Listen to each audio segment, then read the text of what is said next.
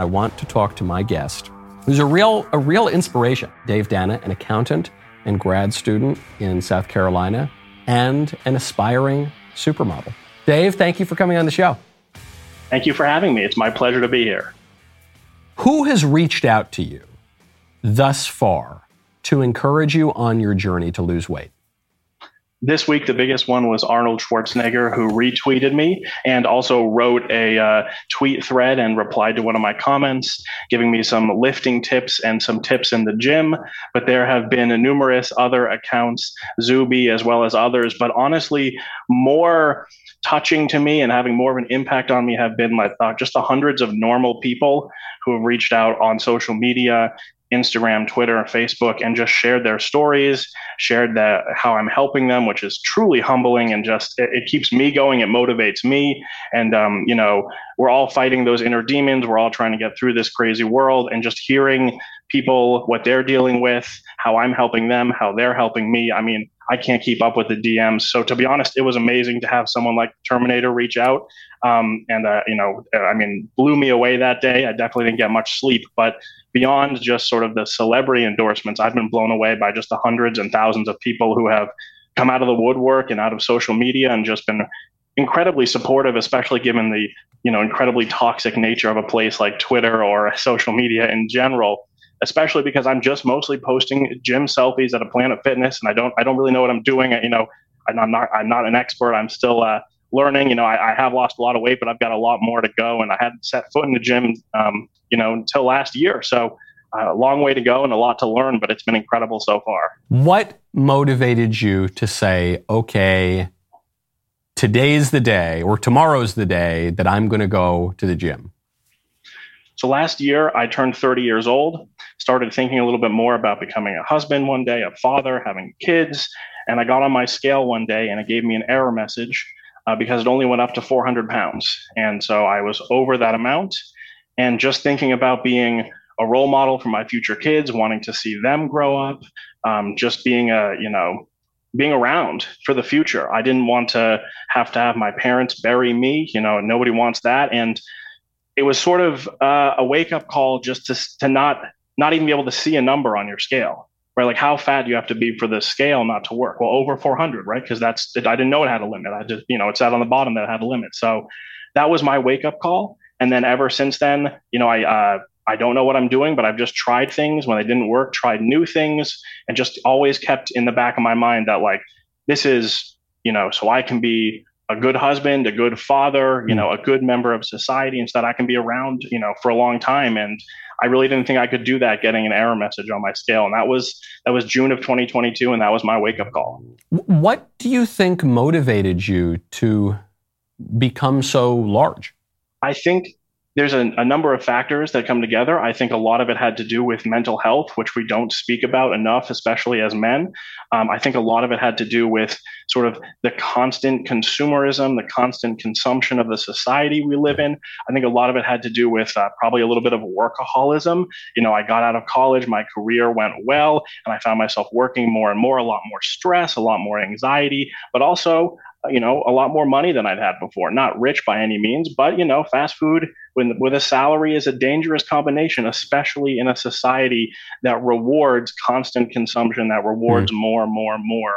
And I also think we live in a time where we have a lot of big companies working with big government to not necessarily be promoting things that are healthy, but that may make more taxpayers and more consumers. And, a lot of what I've done to lose the weight has been sort of take a step back and try to figure out what really is truly important, and that's working on not just my physical health, but working on my mental health as well, making sure I'm making time for family, for friends, for faith, for community, not just for work, which reduces my stress eating, stepping back from some of the constant consumption, and trying to make sure that I'm getting outside, engaging a little bit more with my faith, engaging a little bit more with nature. And that really, I think, has put me in a much stronger position mentally, which then feeds into your financial health and your spiritual health and, everything else that goes along with it, and physical health, of course, as well. Such an important point that the consumption, it's not just about the food, it's about a culture that encourages constant consumption of everything. I had this thought, it was around the beginning of COVID when no one knew what to do with their time because we were all locked up.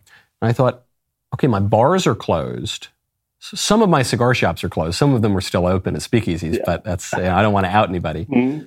But I thought, well, hold on, those are my hobbies. My hobby is that I go to cigar bars and I have conversation, and there's a little bit more to it than that. But it's a hobby centered around consuming something, consuming the cigar or consuming the drink. And I thought, do I have hobbies that are not about consumption? Yeah. I play music every now and again, but I realized I didn't really have very many. Our culture seems to have replaced hobbies and leisure activities that don't necessarily need to involve your buying things with just consumption. And society has entirely turned away from the spiritual life, which obviously does not, religious practice does not require you to consume things. And in fact, much religious practice is aimed at turning your desire away from consuming things. Was there a spiritual component at all in your decision? Yes, definitely.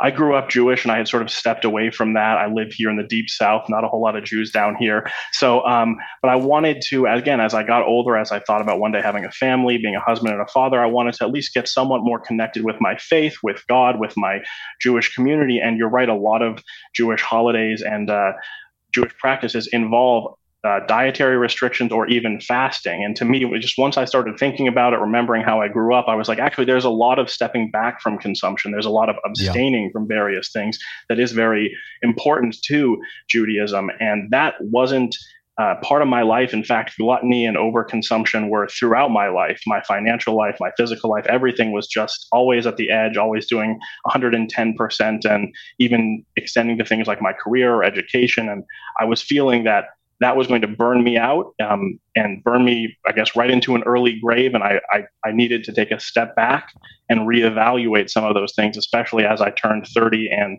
couldn't even weigh myself. The first time I ever consciously fasted, as I was reverting to the church, I thought, there's no way, I can't go a whole day without eating. Yeah. And our bodies are made to fast regularly, actually. Yeah, exactly. But I thought, and by the end of the day, by the end of just one day, I thought, wow, I rely on a handful of pretzels or a glass of seltzer or whatever. I rely on these all day long, not to feed any actual physical need that I have, but just to do something with my hands, to take a break from my work, to distract myself. And I think it's perfectly fine to have affinities for products and brands and things like that. I mean, I have my favorite clothing store, and I have my favorite whatever cigar brand or something. But it would seem that becomes a big problem when that becomes the essence of your identity. When your identity is not grounded in God, ultimately, and my religious tradition, my community, and my family. And only then do you start talking about you like to shop at whatever, Banana Republic or something. Mm-hmm. But it seems like our culture has just totally flipped that. Yes. Instant gratifications and constant dopamine hits. You can see them from the food we eat to social media to everything else, but there's no sense of building something from the foundation, of taking your time, of doing it appropriately, of using what had been working in the past. We've gotten rid of all that and we're doing it all now, and it has to be instant, it has to be right now, it has to be constant. And to me, that was just felt in every aspect of my life. It was getting more toxic and more unhealthy, and I just didn't feel like I had much left to give if I kept down that path. I needed to turn and try something, radically different, but yet at the same time, that radicalism was just pretty basic, normal things that my grandparents or great-grandparents probably would have recommended, without some of the technology. So you've been doing this for about a year, and it's really great to make a resolution. And frankly, it's difficult, but it's not all that difficult to go to the gym for day one. And maybe even day 2 and possibly day 3. But day 4 gets to be a little bit harder. Has there been a time over the course of this year when you've thought, all right, enough of that? Yeah, there has. After about 3 or 4 months, the first 20, 30, even 40 pounds comes off pretty fast, especially when you're up above 400 pounds. And so, but after that, I hit a bit of a plateau where just walking on a treadmill and not eating fast food wasn't enough. I had to really buckle down and do more. And for those 2 or 3 weeks where I was mostly at a plateau, that was the closest I came to giving up, or to just bailing on it. And I did two things there. One was that was the first time I think in years that I've really prayed and really thought about my faith more deeply. And the second thing was that I went to the doctor for the first time in, I don't know how long, since my mom made me as a kid. And we got my blood work done. This was in September of last year for the first time. And we saw some numbers that were not great. Pre-diabetic range, high blood pressure, and cholesterol that was a bit too high. And combining me looking inward and upward religiously with some like science backing it up from the doctor saying, hey, these numbers aren't good, that really got me back in the gym. I wake up at 4 a.m. Monday through Friday so I can get to the gym by 4:30. I do it before my work starts, before grad school. And so after that point, I have made sure to build it into a routine, because every morning you're not going to have the same level of motivation I had on day two. But once it becomes a habit, once it becomes a routine, it's a lot more manageable now. And I think back to that sort of couple weeks, I won't say it was a moment, it was longer than a moment, couple weeks of weakness where, there might have been some unhealthy eating. And I just think about what I received in that time of reflection and prayer, and then what I got handed to me from the doctor within a 2 or 3 week period. And that's enough, to make sure I keep going. It was sort of a reaffirmation that I had started along the right path. But, I need to lose 200 plus pounds, right? I'm at 80 right now. I was at 30 or 40 back then. I'm not even halfway there, right? So I have a long way to go, and it has to be something that becomes not just a diet or not just, exercise, but a lifestyle, a habit, something that I can build and do for decades. I have to ask you on diet. Sure. I have a hobby horse that I never bought into diet fads in my whole life. Mm-hmm. The one that got me, my wife, sweet little Elisa, convinced me of this. She has convinced me seed oils are of the devil. The devil himself has a seed oil factory somewhere between the 7th and 8th circles of hell, and that this has infected all of our foods and made us all really fat and unhealthy. Now, I suspect that obesity owes to many factors beyond seed oils, probably just overconsumption of calories and a sedentary lifestyle and all the rest. But have you found that it's not just the calories, but it's different types of food are more or less conducive to weight loss? Absolutely. I think every person my size has gotten sort of like standard diet advice for the last 30 or 40 years.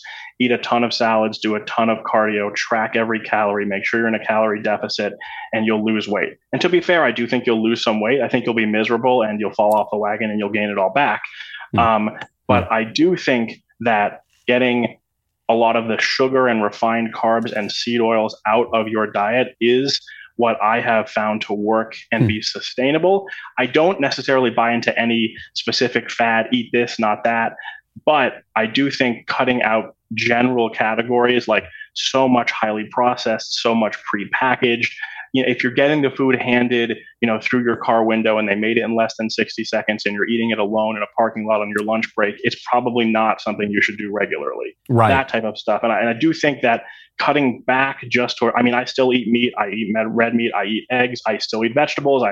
Both sides of those are controversial, right? I eat some fruit sometimes, but it's a lot more natural. It's a lot cleaner. It's a lot more home cooked, and it's a lot less fast food, junk food, prepackaged food. And I feel like that's more what people would have eaten, a couple hundred years ago. And it's a sustainable way to lose weight. Whereas if I buy diet food, which is like a lot of very low calorie, plant-based salad types of food, I will lose weight, but I will also be miserable. I'll probably have some brain fog and I'll fall off the wagon. So I've tried to find something that's sustainable and more natural and more healthy without going the route of I only eat meat or I never eat meat or, like some of the I'm sure those work because again, you're doing like an extreme elimination diet, which usually will cause some weight loss, but I'm not sure they're sustainable for me. And I am Italian and Jewish, so like this, there's some carbs and stuff that comes in the food sometimes, right? You can't get rid of that. You'd be divorcing part of your cultural heritage. Right. Yes. When I moved to Nashville, I've never really struggled with my weight all that much. I've never. The biggest I ever got was because Daily Wire was maybe going to make a movie, and they needed me to gain 20 pounds. Which I did. I gained 20 pounds by eating pizza. I cut my body fat in half, but then I forgot to cut, so then I was just kind of chubby for a little while, and then But I did find when I moved to Nashville I gained 13 pounds in 4 months, which for me, I'm just not a big guy. So 13 pounds is pretty noticeable. And I thought, what the heck happened? Why is that? And it's because I wasn't really walking around anywhere. I was, I'm now in a southern suburb, and I was eating just biscuits and just the fattiest southern food all the time from all these local restaurants and everything. And my wife just started cooking more, once we had our first child, and sort of was getting back in the groove of cooking more. And it's not that I ate really all that much less than I previously did. It was just much less sugar, much less grease, much less processed kind of food. And it all went away. And it did get me thinking, like, maybe there is just something in the typical American diet that kind of makes you fat. Yeah. I don't count my calories. I don't count my carbs. I'm not explicitly trying to cut out seed oil, but the diet I've adopted, in effect, cuts out a lot of carbs, a lot of processed food. I'll probably eat 75% of my seed oils. And for me, that works better than trying to explicitly, kill myself by cutting out every gram of sugar and every drop of seed oil, or trying to log everything I eat or drink into an app. Again, it has to work long term for me. And I would prefer to find something that does that rather than do a crash or a fad or something that I think will work short term and get maybe impressive 3-month results. But then 3 years down the line, I'll be back to where I was. So before I let you go, for anyone who's watching or listening right now who, maybe wants to lose some weight, feels things have spiraled out of control a little bit, but they don't know a damn thing about the gym. Sort of like me. I don't know anything really at all about the gym. Day one, you're there for the first time since the Clinton administration. What do you do? I didn't do this until probably week 2, but once I did it, I stopped feeling that intimidation and anxiety as I walked into the gym. Because again, I was walking into the gym at over 400 pounds alone, having never stepped into one before. And what I would recommend isn't an exercise, but it's talking to someone. Find the most buff guy there and ask him what you should do. And then if the gym offers trainers or something like that, I would also engage with them. But I go at 4 or 5 in the morning, so they're not awake yet. But everyone in the gym who you think is judging you and who you're intimidated by is actually incredibly friendly, from what I found, at least here in the Deep South, and incredibly helpful. And not necessarily that all their advice is great, but getting a few basic ideas of do this and then that, try this and then that. And one other thing that I would add, a little bit more practical, is take it slow. It's a marathon, not a sprint. Take the weight light and just focus on form and learning one thing at a time, rather than how much weight can I push up for how many reps. I know that's popular with gym bros online, but I'm not there yet. So just talk to people, learn from them, and take it slowly. And don't be afraid to ask questions and I know I'm saying it a lot, but that's really the key to me, is the people who I thought were watching me and judging me just wanted to help and were incredibly supportive and gave me a lot of good advice. As long as I kept in the back of my mind that I'm going to take it slowly, I'm going to keep the weight low. And at 3 or 4 or 500 pounds, what's really important is that you're getting moving for 30 to 45 minutes per day, getting your heart rate up, getting your blood pumping, sweating. You're going to burn calories. Every time you stand up, you're lifting 300-400 extra pounds, right? So the weight's not that important right now. And then a couple months down the line, a year down the line, you can dial it in and specialize, but you're going to burn a couple hundred calories just by going to the gym and being active. So the more relationships you can build there and the more comfortable you can feel long term, that's what's been successful for me. Well, I love that advice, because that's the most intimidating thing is the gym bros, because you just think, man, I'm never going to be like that. They're judging me. They're probably mocking me. But one, in my experience, the gym bros I know are some of the friendliest people on earth. And two, man is a social creature. And so you're not going to do very much of anything on your own as a little island. You've got to engage in the community, avail yourself of the wisdom of your peers and people who have been doing it a long time, and the wisdom of the ages. Really, really inspiring stuff, man. Dave, thank you for coming on. Where can people find you? I appreciate that. I'm on Twitter, Instagram, and Facebook, Dave E. Danna on all of them, and I'll pop up. Awesome. That's great. I probably won't see you in the gym, though. If anyone's going to inspire me to go back to the gym, it might be you, but I'll certainly see you on Twitter. That. Thank you, Dave. Thank you.